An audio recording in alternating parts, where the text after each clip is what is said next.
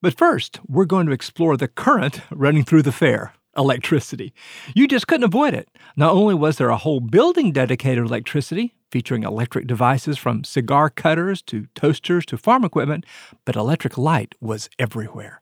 At night, every building in the White City would have glowed inside and out, thanks to hundreds of thousands of arc lights and light bulbs. Elevators swept visitors up to rooftop promenades and restaurants. Spotlights reached the sky, while silent electric trolleys, boats, and moving sidewalks whisked visitors around the fairgrounds.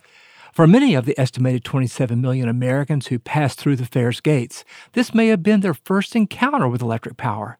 It was certainly the first time any of the attendees would have seen electricity used on such a grand scale. Here's Bernie Carlson again. For the average person, if you had electricity at all, which wasn't particularly likely, you would have to be like J.P. Morgan in the 1880s, and he wanted the newfangled Edison electric light. He had to basically install a steam engine, a generator, wires in his house, and then ultimately the light bulbs, which actually went in where you used to have the gas, the gas fixtures. And that was noisy. To have a steam engine running in your basement. It was expensive and it was dangerous. And in fact, the electricity basically burned through the insulation and set fire to the drapes in one of the rooms. And it illustrates that this was really a high-risk, expensive venture and not for everybody. So what happens between J.P. Morgan's ill-fated home and the wonderful 250,000 light bulbs that actually make the White City white? So what happens is the organizers of the Chicago World's Fair decide early on that electricity is going to be one of the central themes of the fair, and that they see it as a way of accomplishing what Daniel Burnham, the director of works for the fair, said is, make no little plans, they have no magic to stir men's blood.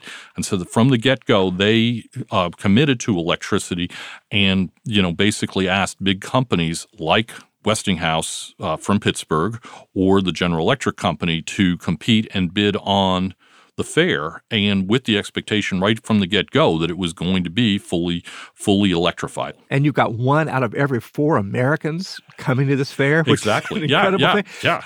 What's the experience of electricity that people would have when they come to the fair? First and foremost, the manufacturers really focused on incredible awe-inspiring demonstrations. So the honor court is all aglow. You see those thousands of electric lights lighting up the buildings. They've got, those big towering lights going up into the sky. The buildings are illuminated. The General Electric Company asked Edison to create an 82-foot tower of light with thousands of lights up and down the column and an 8-foot light at the top, which had 30,000 little prisms that were red, white, and blue, because remember, this is America, this is patriotism.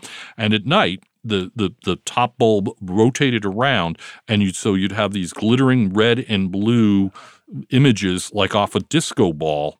And so I'd love to see that. Yeah. And that created a sense of wonder in people. It's like, oh my God, look at the aesthetic things that we can do with electricity. I think 2 things that the inventors and the manufacturers really implicitly, when you look back, play up. And, one theme is wonder, and the other is really democratizing luxury. I mean, if you think about even kings and queens didn't have the sort of convenience that comes very quickly with electricity. People in this period were like, oh my God, life is going to be entirely different. Okay, so, like one of their great phrases is the manufacturers would say, we are chaining lightning and we're harnessing the thunderbolt. And that sounds dangerous. It sounds dangerous. And boys and girls, it is. At the same time, people were amazed that AT&T was there, and they had nice, neat female operators, and those operators were routinely placing long-distance calls between Chicago and New York or Boston. And people, were just blown away by that idea that you could have a phone call it was happening for 1,500 miles. People were also, in terms of wonderment, just completely fascinated that Edison demonstrated his first motion picture machine, the kinetoscope. And people would peer into this box and they would see, various things. I mean, one of the very earliest films was a guy sneezing.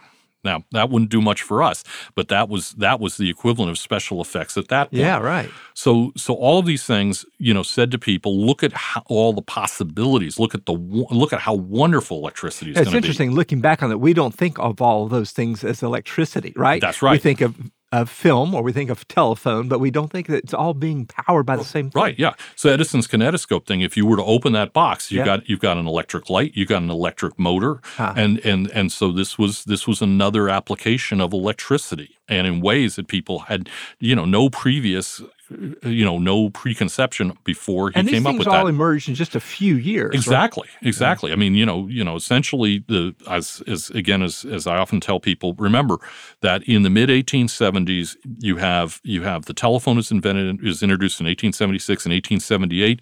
Edison starts showing his phonograph in 1879. He invents the incandescent light. I mean, that is an incredible amount of disruptive technology in less than 5 years. But they don't really come to fruition until 1893, right? Right. That's where the engineers see them all in one place. Right. Yeah. But that's where the engineers, the manufacturers, the business people all have to take those inventions and shape them into commercially viable products. And this book that I brought with me has a very impressive book. Right. Tell us about this book. It is about 700 or 800 pages, titled "The World's Columbian Exposition, Chicago, 1893."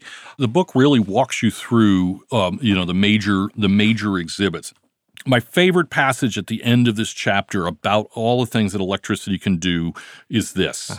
And it says, "Besides these will be found in endless profusion exhibits of wires and cables, copper in all forms for electrical purposes, instruments for measuring the current in various ways, and motors, push buttons, and bells. In fact, every known appliance for any and every purpose.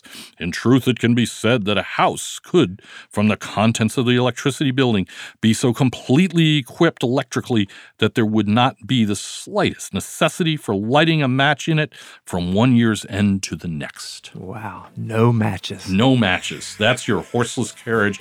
That's the future.